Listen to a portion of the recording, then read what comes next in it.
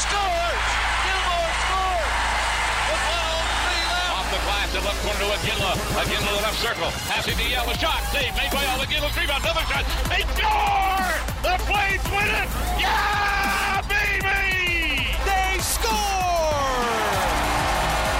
And the sea of red erupts. Flames Talk starts now on Sportsnet 960 The Fan. Here's Pat Steinberg and Wes Gilbertson. All right, another week begins. Happy Monday, and this hour of Flames Talk is underway. It's Monday, November 6th. Steinberg and Wes Gilbertson of Post Media along with you from our Doug Lacey's Basement Systems downtown studio. This hour of Flames Talk on Apple, Spotify, Google, Amazon, or wherever you get your podcasts. Hello, Wes. Hey, buddy. Good to have you back this week. Good to be back. Well, I don't know if you remember last season. Many of us tried to forget last season, but last season, one of the big topics, especially as things were going off the rails and especially as it became more and more clear that the Flames are going to be in tough to make a playoff spot or to clinch a playoff spot. Why are they not giving young players more of an opportunity to help the team out? Why aren't young players getting more of a chance? Well, in the last 4 games, we have seen 3 NHL debuts, and we're 11 games into the season. Ilya Solovyov, Connor Zary, most recently Martin Pospisil. In the cases of the last 2, each of those guys scored in their NHL debuts. Zary on Wednesday and Pospisil in Seattle on Saturday. That's pretty cool, isn't it? It's pretty neat. Yeah. Looks like that streak might be broken Tuesday against Nashville. But it's interesting because that was the conversation all last year. Is one of the main pointed criticisms from the outside, whether it be us people talking, writing, or those just giving their opinions as fans.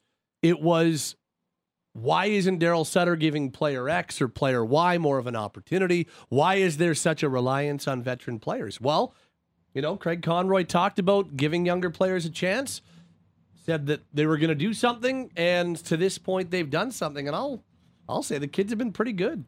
I know that you're a big Solovyov guy. He played his 2 games. Zary's played his 2 games, and looks like that'll continue. Pospisil's gotten a game in. In the last 4 games, with NHL debuts being made, kids have been pretty decent. As they say, the kids are all right, right? Yeah, absolutely. And I was just scrambling to look up as you were talking how many rookies even appeared for the Flames last season. And the grand total was 5, and a couple of those guys in Matt Coronado auditioning at the very end of the season. And then obviously we all remember the Matthew Phillips saga. A couple of those guys didn't play very much at all. And so I think what's especially important to me, at least the way that I've viewed it over this past week and change as we've seen these 3 new players introduced into the Flames lineup, is also where they're getting introduced. Connor Zary put up 10 points in 6 games in the minors. Yep. I think you could quite easily make a case that under the previous regime, he probably plays on the 4th line in his NHL debut. Wasn't the case. 2nd line minutes on the power play. PP2, yep. Et cetera, et cetera. Even Martin Pospisil to come up and find himself alongside Michael Backlund and Blake Coleman on a line that's going to play significant minutes and then be out there with those guys at the end of the game trying to close out a victory in Seattle. So not even taken off that line in favor of a more veteran presence in those crucial moments.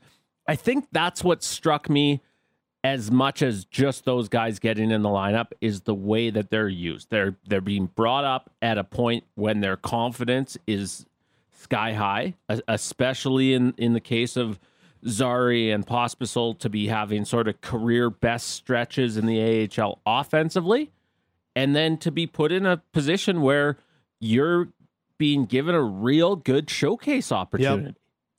Yep. They've infused a little spark. There's a little bit of extra jump, it feels like, ever since, especially the last 2. And that's not a knock on Solovyov at all, but you insert a couple of forwards and put them in situations to succeed offensively on a team that has struggled offensively so far this season. You kind of get the feeling that it just was a tiny shot in the arm. And this was head coach Ryan Huska after practice on Monday morning and kind of said the same thing. A little bit of a shot in the arm, just a little bit of an infusion with some of these players. One thing, the young guys, they're excited to play their first games, of course, but it's also, I don't want to call it a shot across the bow at all, but when you see some new guys come into the room, it's like, they will bring some guys up at times. So I think it kind of goes both ways, but you feed off the excitement of a younger player. There's no doubt about it. Now, they're going to make some mistakes along the way, and the hope is it doesn't cost us some games when we use them in those situations. But I think both those guys in particular, you can throw Nick in there too.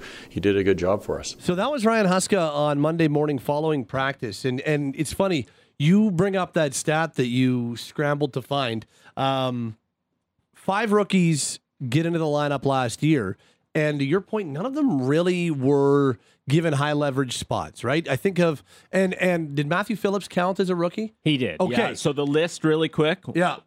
I'll go in order of games played. Walker Duehr, Jacob Pelche, Dennis Gilbert, who I personally didn't realize was still classed as a rookie last season. Matt Coronado. Sorry, I messed up the games played there. Matthew Phillips with and then 2. Matt Coronado. Matt Coronado with the single. Well, so Matt Coronado steps in. I guess technically I wouldn't be looking at the goalies here. Dustin Wolf would count as well. So I guess 6 if you count in Wolf, but 5 skaters. Yeah. And Phillips came in, played 2 games, played less than 18 minutes, 17 minutes combined in those 2 games in strictly a 4th line role. Now, did get a little bit of power play 2 time, if I remember correctly. A sniff, yeah.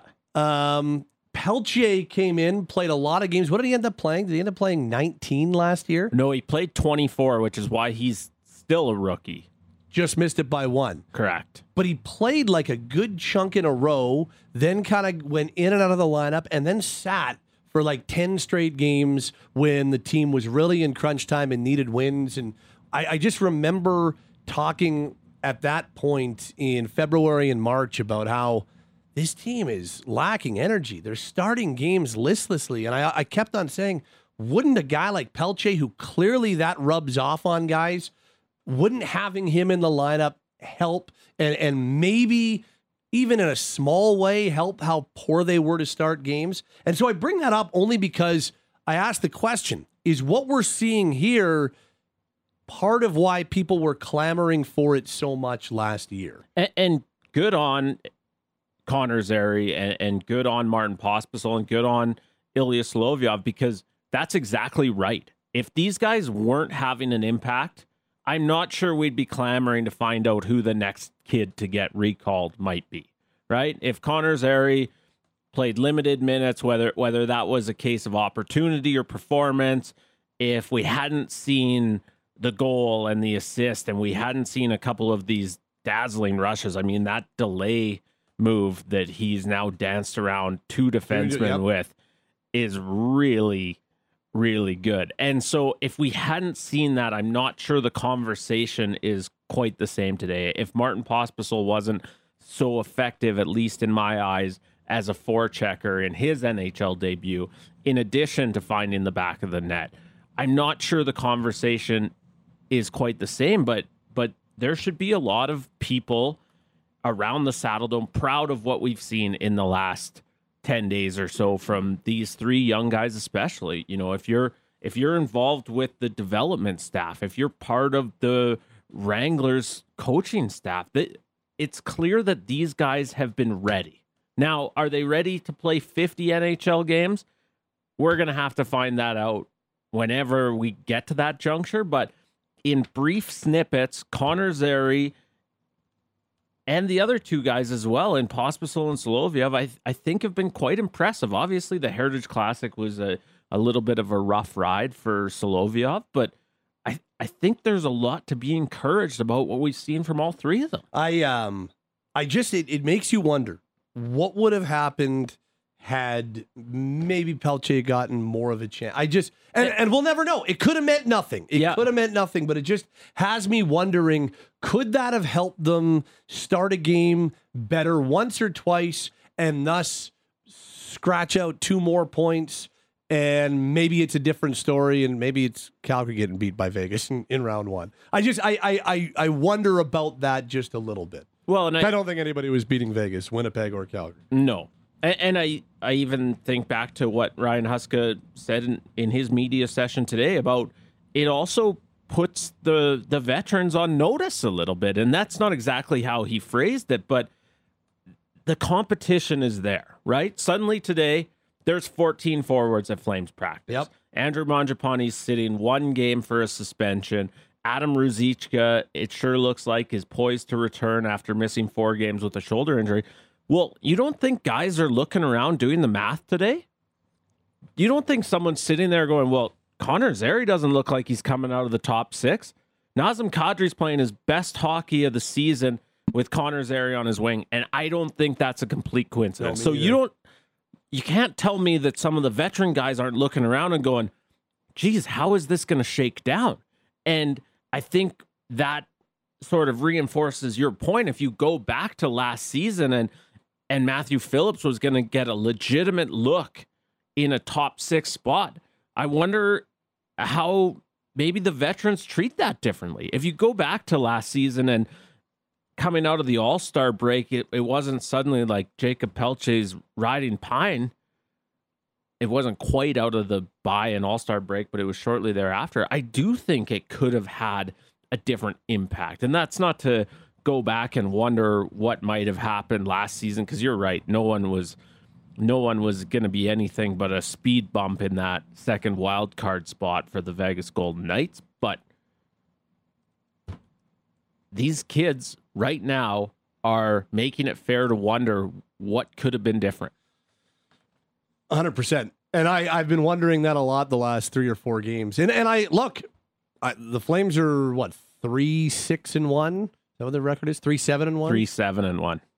It's not like we're talking about a team that's tearing the league apart. No, you got to do a lot of scrolling to find them in the overall standings. So we're not sitting here, waving pom-poms. They've won 1 game against Seattle. We're not suggesting that their problems are fixed or, hey, this is straight on till morning. They've got this now.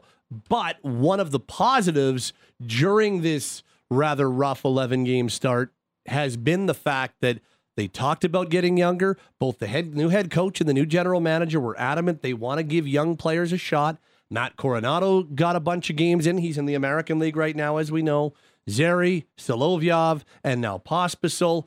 That's a really positive thing. And they recalled DeSimone. They gave him an opportunity, and he picked up his first NHL point in the win over Seattle. So it's a positive that we've seen in what has been largely a negative and frustrating start. Well, because it's not cheerleading to point out that this is how you internally get better, right? I know everyone, and we'll get into this later and throughout the week and throughout November and December and January and February, everyone's going to be clamoring for trades of the UFAs and who could we get for Noah Hannafin, or what could we get for Elias Lindholm? We're going to have plenty of time to get into all that. For sure. That's the direction that this starts to go in. But I do think right now, 11 games into a season, it's how you figure out to get better with what you have. And this internal competition can be such a huge part of it, right? So again, Andrew Mangiapane sits tomorrow night against the Nashville Predators as his punishment for that cross-check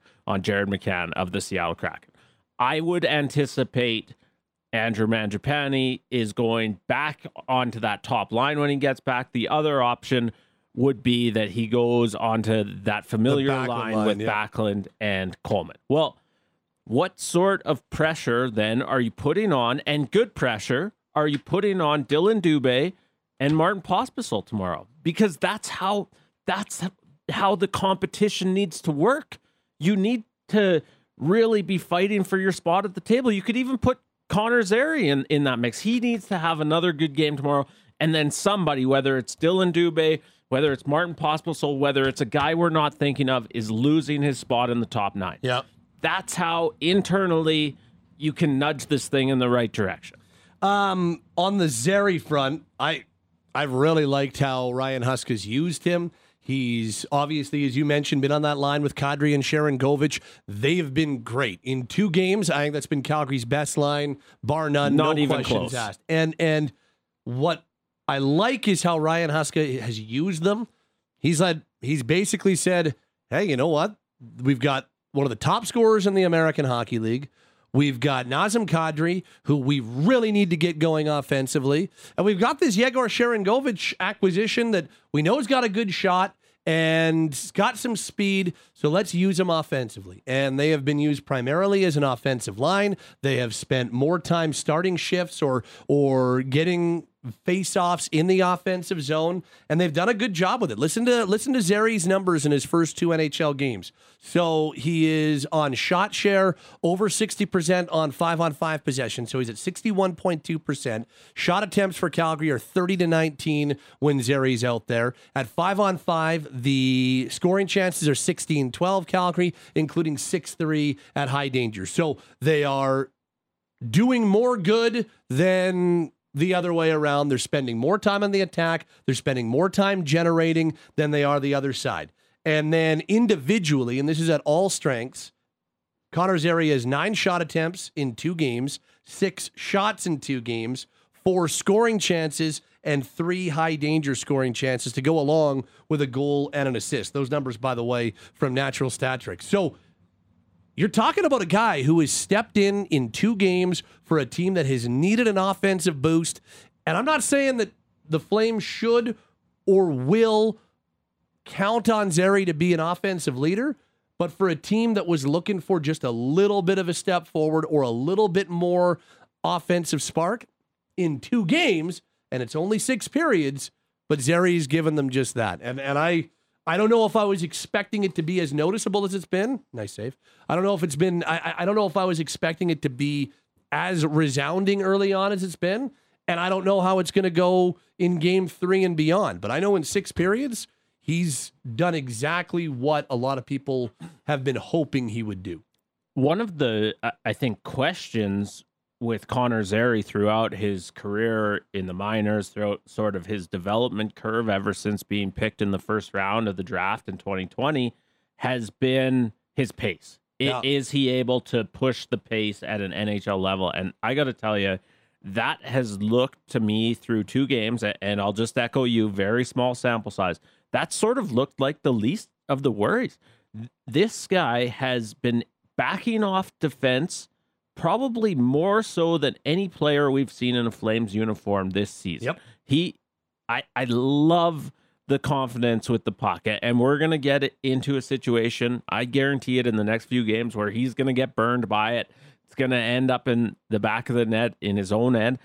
Just stick with it, because that confidence he has with the puck, that confidence he has in himself to make plays at this level has been really impressive. To come up, and yet I get it, he was coming up on an absolute tear in the AHL, but even with 10 points in your first 6 games in the minors this fall, Yep. It's not easy to step into an NHL lineup and exude the type of confidence that Connor Zary has, and I've just been so impressed with him. I'd add, if not for the sort of sequence, he would have had a second point in Seattle, because he started that game, the go-ahead goal, that ends up back to Nick DeSimone, across to Nikita Zadorov, and then the deflection by Yegor Sharangovich. Yep. They only put 3 names on the score sheet, but again, Connor Zary had a really big impact in that play happening. And that was... Yeah, won a battle in the corner, and then made a nice read back to the line and got it to DeSimone. And that's the goal that a team that can't get out of their own way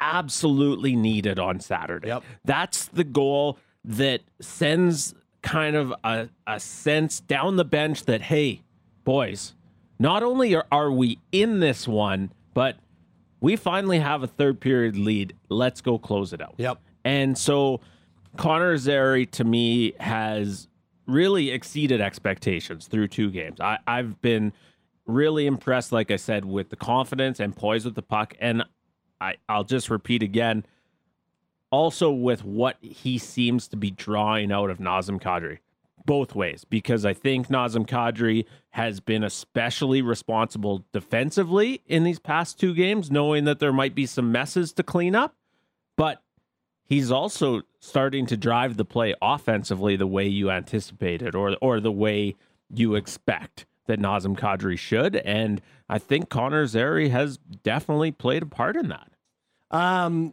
This text reads, gents, after seeing the boost Kadri's had with Zary on his wing, I'm wondering if Pelche on a line with Huberdeau could do a similar thing. We saw a bit of a bromance blossom between the two last season, and maybe they could develop the chemistry the Flames have been trying to find. That's from Steve in Mackenzie. It's a good point. Now, I still think we're into December at the earliest is when we might be in the first window where Pelche might be able to return, but I believe the sling's off now. Yeah, the sling is off. We saw him sitting on the bench at practice the other day. He was one of, and kudos to these guys in the middle of a 6-game losing skid. He was one of a handful of players that went to the Alberta Children's Hospital in Halloween costumes the other day. So he's been around, but yeah, we're not talking about a guy returning to the lineup in a week or two. Two quick ones. One, if they were to rotate through, if there was, because this happens sometimes, if there would be a next man up. Right now they're at with Ruzicka knocking on the door, ready to return.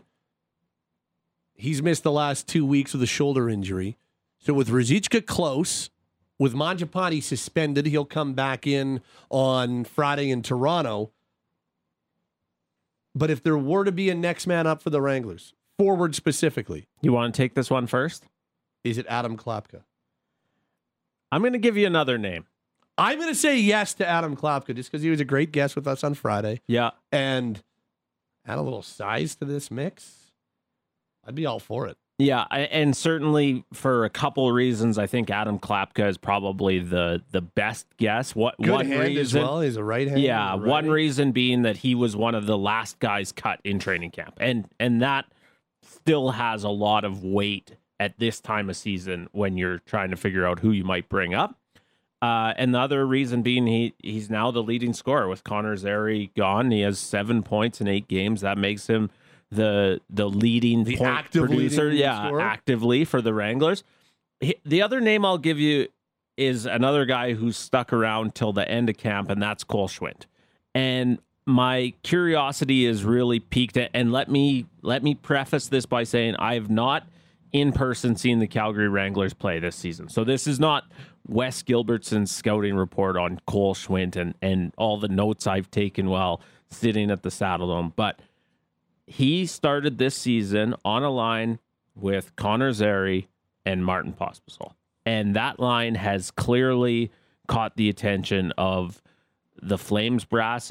It's clearly been the go-to line, or was the go-to line when all three of them were there for the Calgary Wranglers. And for that reason, especially as you're still looking for a solution for your fourth line center, is it going to be Dylan Dubé? Is it going to be Adam Ruzicka? How are you going to handle this? I would not be surprised if Cole Schwindt is the next guy we see get a shot. Yep, could see that too. Similar thing. One of the last cuts. Same reasoning or similar reasoning to what you just said with Klapka. I wanna before we hit the roundtable, I wanna pick up on what you said about Nazem Kadri about 10 minutes ago, because I'm with you. I don't think it's a coincidence that Kadri looks like he's got a ton more jump. It just feels like Zary specifically is the right type of player to play with Nazem. I got into a little bit of a argument or two on the phone lines on Saturday after the win about Kadri, because I felt that the Dallas game, Kadri was the best player on the ice. And that's not a knock on Zary, who is great as well, but I thought Kadri was the bus driver, the number one bus driver for Calgary, and was a tone setter. And I thought that was Kadri's best game, clearly for me, the best game of the season, and best game he probably played since like November or December of last year. And so you see that, and then they go into Seattle, and Kadri's impactful again. He picks up another point. He's up to 4 points in his last 3 games. He is engaged. He's skating. There's some speed there. He's creative. You talk about him defensively, and I'm with you there. What we're seeing from Kadri of late is maybe without diminishing what Zary or Pospisil or Solovyov have done, what we're seeing from the second highest paid player on the team might be the most positive thing that we've seen in the last week or so, because Calgary desperately needs both Kadri and Huberdeau to be significantly more impactful. But in talking just about Kadri, they need him to be an offensive leader on a nightly basis, and they need him to be a tone setter. That's where I think Kadri is at his best, when he sets a tone every time he's on the ice. And we have seen it more often than not when he was in Toronto, and more often than not when he was in Colorado. And we saw it lots in October and November en route to him being an all-star last year. We didn't see it anywhere near enough down the stretch last year, and maybe not enough to start the season. But specifically the last 2 or 3 games, and even a little further back than that, it feels like Kadri's game is starting to pick up. And I know there are lots who are like, well, yeah, but he should be, because he's paid X amount of dollars, or he shouldn't need Zary to be a spark for whatever. The fact of the matter is, it's happening, and the Flames have desperately needed that from him. That, to me, is a big positive. Yeah, absolutely. And give, like, I keep saying Connor Zary deserves some credit for the way Nazem Kadri's played, and I absolutely believe that. But let's give Nazem Kadri more than just a bit of credit here, because we're talking about the second highest paid player on the team. We're talking about a guy who's been going through a rotten stretch. We're talking about a guy who could take being put with a rookie in his NHL debut the wrong way. And I think we've seen the exact opposite. I think we've seen a commitment from Nazem Kadri to be the best player on that line, to really. Yegor Sharangovich is not a guy with gobs of NHL experience either, and Nazem Kadri has really taken both guys, at least from my vantage point, under his wing. He has been the number one bus driver, as you say, for that line. I think one of those sort of underrated moments in the victory in Seattle, the kind of moments that you need to especially get out of a slump, is when the game's 2-1 for the Kraken and Matty Beniers has a really dangerous chance in the offensive zone. Nazem Kadri gets his stick in there and disrupts it. Yeah. That was one of those moments where you go, okay, geez, you really couldn't afford to go down by 2 there. And so, yeah, I get it. You can look at the plus minuses and criticize Nazem Kadri. I've been among those probably criticizing him the most loudly on this program and what I've been writing. They were not getting enough from Nazem Kadri leading into the Heritage Classic, perhaps even in the Heritage Classic, despite him scoring his first goal of the season. These past 2 have been what you need to see from Nazem Kadri. This is head coach Ryan Huska was asked about Kadri and spoke a little bit about him on Monday following practice. His play hasn't changed from really day one. Like, his work ethic has been there. And sometimes he's been a guy that's gone up and down in regards to points when he puts them on the board. But you would be concerned if you saw the work ethic dip. And he's not putting the points up, because that's a different situation. But I felt like his work has been as consistent, if not more consistent, than any of our forwards in regards to how he's skating and competing. So you did feel it was a matter of time before things would start to go for him. What do you like about his influence maybe on guys on the bench, whether talking or having a kid like Zary next to him? How do you find Nazem has had an influence on those? I think the one thing that I've noticed with him, he's almost taking Zars under his wing a little bit, where maybe Connor makes the wrong play, or a play that you could do something differently, and you always see cats like float by him, and it's not, hey, you got to do this. It's like, hey, no problem, next time we got it. So I've seen a lot of growth in him in that regard, and I think he's almost realizing that, hey, I'm up there in age now, and I am a leader here, and I have to help bring some of these younger guys along, and I think he's done a good job with that. The promising things to hear from the head coach. Those are the types of things you want to hear from your second highest paid player, and one of the guys with recent championship pedigree on your team. You want to hear those types of things. So I thought that was promising. Yeah, absolutely. And give them credit where it's due. There's been a lot of people who have been quick to criticize Nazem Kadri, and the numbers toward the end of last season and certainly at the start of this season have made it quite easy to criticize. But if we can see the Nazem Kadri we've seen in these last couple of games on a more consistent basis, it's going to be a really big development for the Calgary Flames. Just quickly, and this doesn't tell the whole story, but at all strengths, Kadri leads the Flames with 67 shot attempts, 40 scoring chances, and 19 high danger scoring chances. He's second only to Mackenzie Weegar with 33 shots on net. He also leads the team with 11 high dangers at 5-on-5. So I know the numbers are not super sexy when you take a look at goals and assists. And I know that at times he can be a very frustrating player by the eye. And I think a lot of times the criticism that we have levied has been warranted. But I do think that he has been maybe a little bit more around it and a little bit more impactful than just the goals and the assists would suggest so far through 11 games. And now, over the last 2 games, at least in my opinion, and not everybody agrees. I know you do, but not, for instance, the text line might not. But now, by my eye, we're also starting to see some of the visual cues that you want to see in Kadri's game. The edge, a little bit of snarl, a little bit more speed, a little bit more brashness with his creativity. Seeing that a little bit. Like, he's a damn skilled player, and I don't know if we ever talk about his high level of skill enough. I know maybe he doesn't dance by blue liners entering the zone the same way Johnny Gaudreau did, but he's still a very skilled player. I don't know.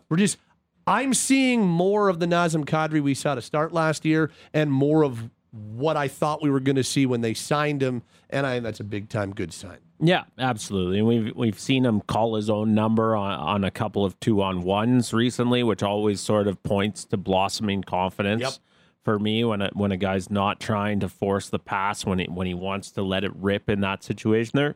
There are good signs there. Now, the devil's advocate view is that the number of games you're probably not as pleased with Nazem Kadri might still outnumber the ones you feel really good about this season. But, we're going to talk about a team that on Saturday took a step in the right direction. We're going to talk about a team that, going back to the third period of Wednesday's 4-3 loss, the Dallas Stars has seemed to start to build on some positives. Yep. Well, Nazem Kadri has been one of the positives. He's one of the reasons this team seems to be turning things in the right direction. It's Pat and Wes. This hour of Flames Talk's underway. We're coming at you from our Doug Lacey's Basement Systems downtown studio, your local experts for basement waterproofing, sump pumps, crawl spaces, foundation repair, and radon mitigation. They're all things basement-y. Visit dlbasementsystemscalgary.com. This is Flames Talk. Join the conversation at 960-960. Sportsnet 960 The Fan. Okay, time now for our Daily Flames Roundtable, brought to you by Mercedes-Benz Country Hills. The GLC 300 4MATIC Coupe is built for winter. Loyalty lease rate of 3.99% on a 48-month lease. 0 down for $1,099 a month. No payments until 2024.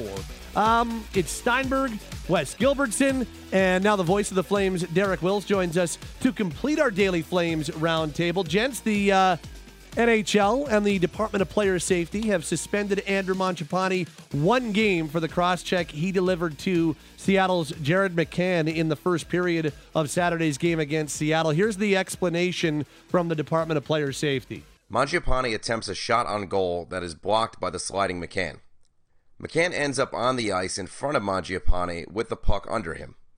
With McCann on the ice, Mangiapane shoves McCann in the upper back and neck, which causes his head to strike the ice. This is cross-checking. It is important to note that we accept Mangiapane's contention that he does not intend to drive McCann's head into the ice on this play. In addition, we acknowledge that this is not a case in which a player uses the full extension of his arms or his body weight to strike an opponent or intentionally drive him violently into the ice.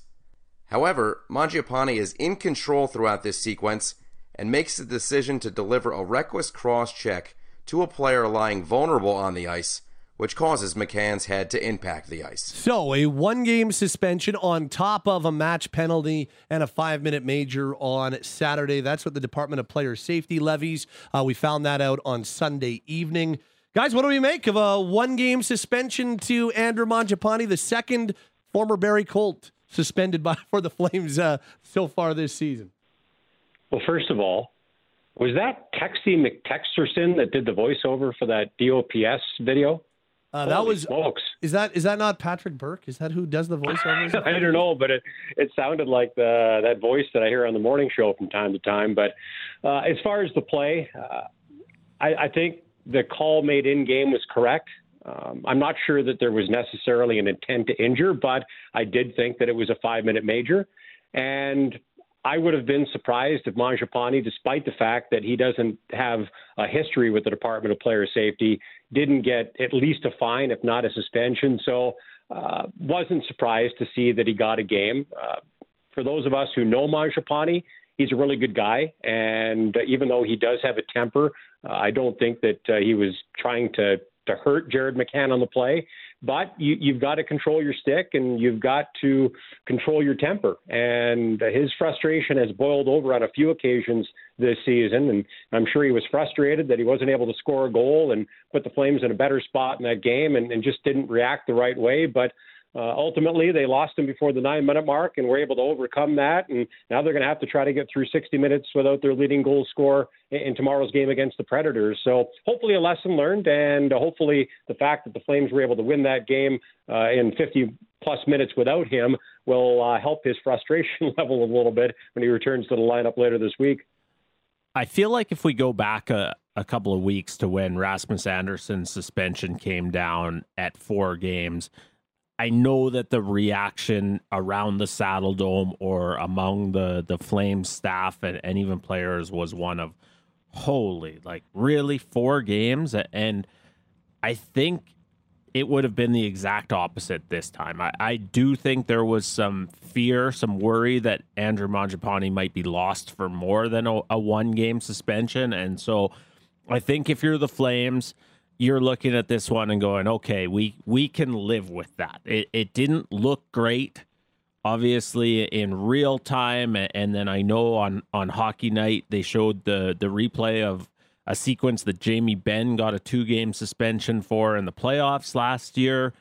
You could certainly make the argument that Andrew Mangiapane's, again, in real time, looked worse than that. I think when you slow it down and the force doesn't seem to be as much, maybe that helped his case in his hearing, but I think you can certainly take one as a little bit of a sigh of relief. You're not loving having to play Tuesday night without your leading marksman, and yet I think you can look at one game and go, okay, we might have come out of that one on the positive side. Yeah, I came away with it. I didn't know what the Department of Player Safety was going to do. Certainly on Saturday when we were talking about it and when you got texts and calls about it, I wasn't sure what we were going to see. I didn't have anywhere near as good a feel on that one as I did on the Anderson one. And I don't even know why. It just felt like that one. I was like, I don't know what they're going to do. Then we found out Sunday morning that he's going to have a hearing. So you're like, okay, he's probably going to get suspended. Most times when you have a hearing, they go suspension and not fine. But again, I didn't know what they were going to do. The only thing that I was fairly confident in was that they were going to look at the match penalty where, Derek, to your point, he missed 50-plus minutes of a hockey game and hurt his team. That you go down to 11 forwards when you're not expecting to, that puts things in a little bit of a blender and makes things a little less ideal for your group. So I think that they looked at that as, okay, well, that's pretty much a 1-game suspension. So whatever we levy to him, it'll be that +1. And I do think the Department of Player Safety looks at supplemental discipline like that. It's why maybe Rasmus Andersson got 4 instead of maybe 3 when it was all said and done because of the timing of his hit in Columbus. So yeah, I thought 1 game seemed fine when you take into account that even when you listen to the Department of Player Safety, I really don't think he was intending to do exactly what he did, yet what he did was still reckless. He's got no history of being a dirty player. He has no history with the Department of Player Safety. So you can give him a punishment, but also you can let him off easier than maybe other players in a similar situation where it's a little less easy to give the player the benefit of the doubt. So yeah, I thought it was actually when you heard the explanation and when you go back and watch it and you take everything into account, the timing, all of it, 1 game seems to make a lot of sense. Yeah, and I think that was just frustration boiling over for Mangiapane because we saw frustration from him at times in games prior to Saturdays where he didn't take it to that extreme. But it's been a frustrating start to the season, even though he leads the team in goals for him and obviously for the Flames. So, just probably to him felt like another missed opportunity, another instance where he felt like he probably had a good chance to score a goal and couldn't put the puck in his opponent's net, and in the heat of the moment reacted in a way that he shouldn't have, and it cost him the final 51 minutes and 15 seconds of that hockey game on Saturday. And thankfully for him, his team was able to find a way to win without him. But for a team that's had trouble scoring goals this season, subtracting your leading goal getter, a guy who has twice as many goals as anybody else on the team, is not ideal for the Flames going into a game against a Western Conference opponent in the Predators, and potentially a team that they're going to have to fight with for a playoff spot if they can get back into the race. So hopefully a lesson learned. The mood at practice seemed pretty upbeat today, as it should, because they're coming off what I think was their best performance of the season. Mangiapane was out there, looked like he was in a pretty good mood, but I'm sure it'll be tough for him. He is a competitor. We know that about him. So I'm sure it's going to be tough for him to sit up in the press box with us and watch tomorrow night's game. If I can just look at the bright side for 1 second, the one thing I will say is that, and it was obviously very limited, as Derek said, he was kicked out 9 minutes into the game, but I thought we saw some real glimpses from that Flames top line in those 9 minutes, that the sort of glimpses that I'd been waiting to see from that trio. I mean, Jonathan Huberdeau sauces one across to Andrew Mangiapane on their first shift. He probably should have had a goal there, certainly had a good look at one. Elias Lindholm set him up for one a few minutes later. I am curious, and I know there's always the option to put him back with Backlund and Coleman, and yet based on just those 9 minutes, I do wonder if maybe there was a hint of chemistry there with Huberdeau and Lindholm, and that's something we've been waiting for. And Wes, when I had a chance, or when we had a chance as a group of broadcasters to chat with Ryan Huska last week, I asked him if, to this point, Andrew Mangiapane was the best fit on the right side of a line with Elias Lindholm and Jonathan Huberdeau, and he said yes.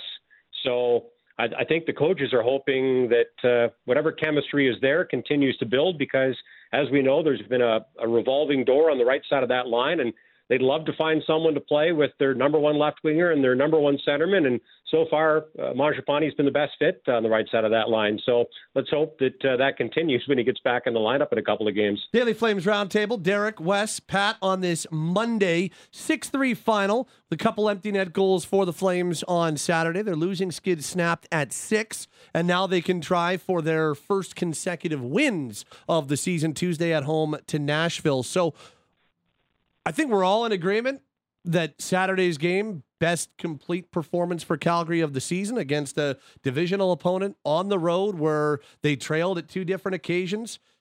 So what are the biggest building, or maybe what's the biggest building block the Flames can take from Saturday and use Tuesday against the Preds? Well, I certainly thought it was their most complete performance of the season, and I asked Ryan Huska about it earlier on this Monday, and he said that's the way he saw it as well. So I think it was a really solid, almost 60 minutes. And it's so cliche to say, well, you got to play 60 minutes. Very rarely, if ever, is a team the better of the two teams for literally 60 minutes, unless you're playing the Sharks maybe. But the Flames, I think there have been a number of games this season, guys, where they've been the better of the two teams for 2 of the 3 periods, including that 4-3 loss to the Stars late last week, where they didn't get the right result.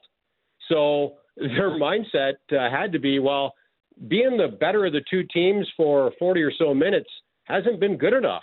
We're going to have to be the better of the two teams for a lot closer to 60 minutes, and that's what I thought they were in that game against the Kraken. And I know that they fell behind on a couple of occasions. And I think what impressed me the most was for a team that went into that game with probably very little confidence, next to no momentum. They didn't look like a fragile team. They just stuck with their game despite falling behind 1-0. They got that goal right back. And then they fell behind 2-1.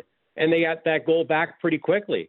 So the fact that they were able to bounce back on both occasions and just stick with their game for pretty much a full 60 minutes, that's what impressed me the most.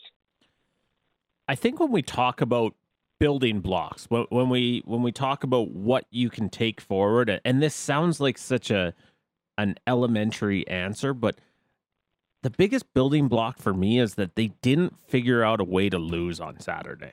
This is a team, and as Derek said, that has had some really good stretches and found a way to give it away. They give up 3 goals Wednesday against the Dallas Stars in a stretch of, I don't remember exactly, but 8 or 9 minutes, and suddenly that game is sort of gotten away from them. I just thought the way they sort of responded when they got down a goal on that penalty kill because of Andrew Mangiapane's match penalty, the way that they responded and found a way to tie it up at the end of the second period to get some sort of positive vibes going into the third, and then the way they rallied from there, it just was a team that finally figured out a way to get one to the finish line, that found a way to get a lead and not give it back. And I think for their confidence, as much as anything, that is such an important building block for the Flames moving forward. I just thought like first of all, I thought the most important part was that they had some offensive success. And I know that 4-3 turned into 6-3 because of a couple of 180-foot or 160-foot empty net goals. I grant you that. But even still, for them to come home with a 6 on the scoreboard for them in a win, I think that was huge. And I think that's a big-time confidence or something that could be, if they make it, good for their confidence. But I felt like they did a better job of, and the best job maybe they've done all season, of responding to kind of that in-game adversity and those in-game momentum swings. And I thought that was the biggest takeaway I had, was that, it was 1-0 after the power play goal. And you know what? Instead of letting that snowball, and that crowd was buzzing. They had just seen Mangiapane get kicked out. They were out for blood. It's 1-0. A really nice, a good celebration on that 1-0 goal. You're like, okay, Seattle's feeling it now. Then they got lots of zone time. They're getting some opportunity. They don't score, and the Flames do a nice job of killing off that penalty. They ride the momentum properly, and then they tie it. And then a few minutes later, little bit of a rough play for Mackenzie Weegar. Wasn't even what I would call just an egregious giveaway, which is a rough play and maybe a little bit unlucky too. Tic-tac-toe, it's 2-1, and you're down again, and you're like, geez, we just fought back to tie it, and we're down again. And what did they do? Came out in the second period, played really solid, and they were a minute away from going into the second intermission down 2-1. They were a second away from having a extended power play not go for anything, and they still found a way to score. And so I just like the way that they rode the momentum far more effectively, and were a whole lot more they were just a whole lot more able to stick to it for basically an entire night. And sticking to it doesn't mean, to your point, Derek, does not mean that you're dominating, because the other team plays a big part in who's dominating too. But sticking with your details and sticking with your plan and sticking with the way that you need to play is something you can control over 60 minutes. And I thought the Flames did a really good job of that. So to me, that is the number one thing to take away, is just, hey, they dealt with the ebbs and flows of a hockey game far better than they really have at any point this season. Yeah, and for me, another building block or stepping stone is the fact that they took what probably felt like about 1,000-pound building block or stepping stone off their back. And it's something that I asked Ryan Huska about last week. I asked the head coach how hard it's been to keep spirits up and how hard the coaches have had to work to do that with the way the season has started. Because, guys, I still think there's a hangover from last season or the last 2 seasons, however you look at it. And that things were starting to get heavy again. And Ryan Huska talked about that in his media availability on Monday as well. So the fact that they were able to get the monkey off their back and maybe feel a little bit lighter again, I think that could be huge for this team moving forward. Think about that photo that circulated after the game of Jonathan Huberdeau's reaction when the Flames iced that game. Like, don't you think that's how they all felt? Don't you think that's how a lot of Flames fans felt? Just that sense of relief. Thank God we found a way to win a game. Because, guys, with how heavy last season was and how heavy things were starting to feel again this season, even though I know for a fact the coaches have worked really hard to prevent the guys from feeling that way, and the leadership group has probably done the same. I just think it was so important for the Flames to fight through that in-game adversity, of falling behind not once but twice, of losing their leading goal scorer 9 minutes into the hockey game, and to find a way to finally win. I think that they looked like a lighter team in practice today, and when you feel that way, when you don't feel like you're playing with the weight of the world on your back, I think it allows you to play better hockey. So I'm anxious to see where they go from here. It would be certainly good for the mood if where they go from here is another victory. Because if suddenly you get off a 6-game skid, but you win one and then you yo-yo back onto the other side, those vibes can disappear pretty quickly. And I am curious, going back to Wednesday against Dallas, I think this is 2 games back-to-back that they've built some momentum for themselves. Curious how we see that play out tomorrow against the Predators. Yeah, and Wes, to your point, going into the Heritage Classic, a lot of people, including me, said, I think whoever wins this game can use this as a springboard to potentially turn their season around. I know the Flames felt that way going into the game. I know the Oilers felt that way going into the game. The Oilers won the game, and it didn't turn their season around. And now you could argue that things are even heavier in Edmonton than they are in Calgary. So you're right. If the Flames can string a couple of wins together and maybe win 2 out of 3 on the road trip, then maybe they have turned their season around. But if they can't back up a good game on Saturday with another one on Tuesday, then maybe not. Thank you, Wilsey. Talk to you tomorrow on Tuesday. Okay, guys. Have a good night. He is Derek Wills. He's Wes Gilbertson. My name is Pat Steinberg. As we start to wrap up this hour of Flames Talk, thanks to our producers, Cam and Taylor as well. Wes is on Twitter at Wes Gilbertson. And that has been your Daily Flames Roundtable, brought to you by Mercedes-Benz Country Hills. The GLC 300 4MATIC Coupe is built for winter. Loyalty lease rate of 3.99% on a 48-month lease. 0 down for $1,099 a month. No payments until 2024.